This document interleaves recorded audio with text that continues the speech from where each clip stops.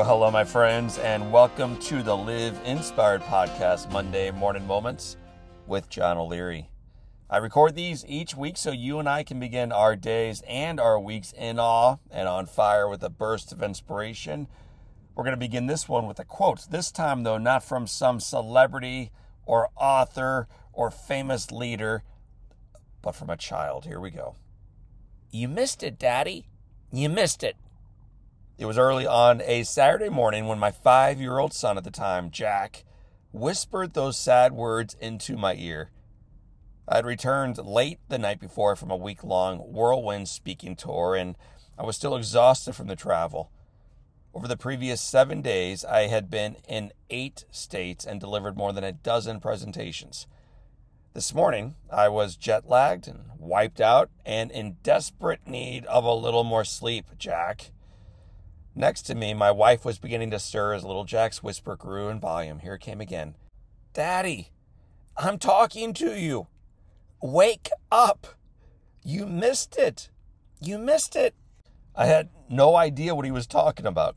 Was it a baseball game? Had I inadvertently missed his birthday? Nope.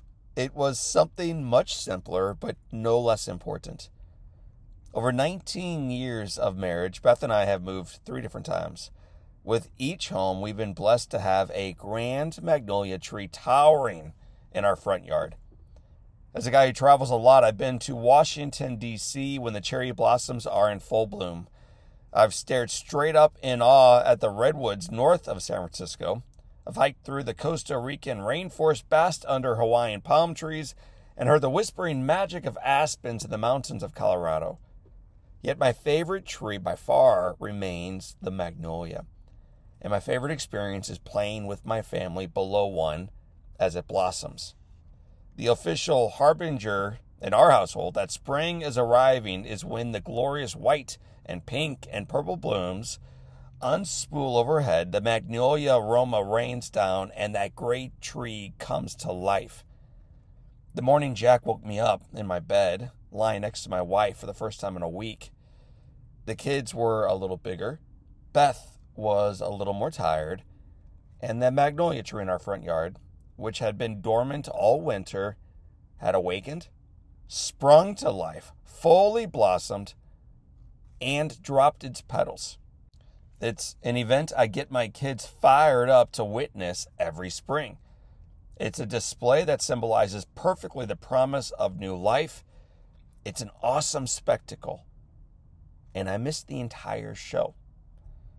My work requires a good bit of travel. There will be occasionally things that I miss. Many of you can probably relate to that one. But sometimes do you feel like you're missing it and you haven't even gone anywhere? Times when you are physically present but emotionally absent. That life is happening all around, but you aren't fully there. You're not present for any of it. From family dinners to corner diners, from airport terminals to team meetings, there exist vast chasms between our physical presence somewhere and wholehearted engagement once we are there. We were not made to be in 1,000 places all at once. We were made to be right here, in this moment, right now. To truly live in awe, we must embrace the miracle replete within each moment in our lives. Experiences like savoring sunshine in the park, brainstorming team meetings in the conference room, and the commute at the end of the day can be significant only when we give our full attention to it. So here we go, my friends. You ready? Set down the phone. Put away the newspaper. Turn off the television. Let go of the mistakes from yesterday and the worry about tomorrow. It's time to wake up. It's important not to miss it. Your life is a sacred gift, and if you're too busy racing through it, you may miss the grandeur of the gift right in front of you right now.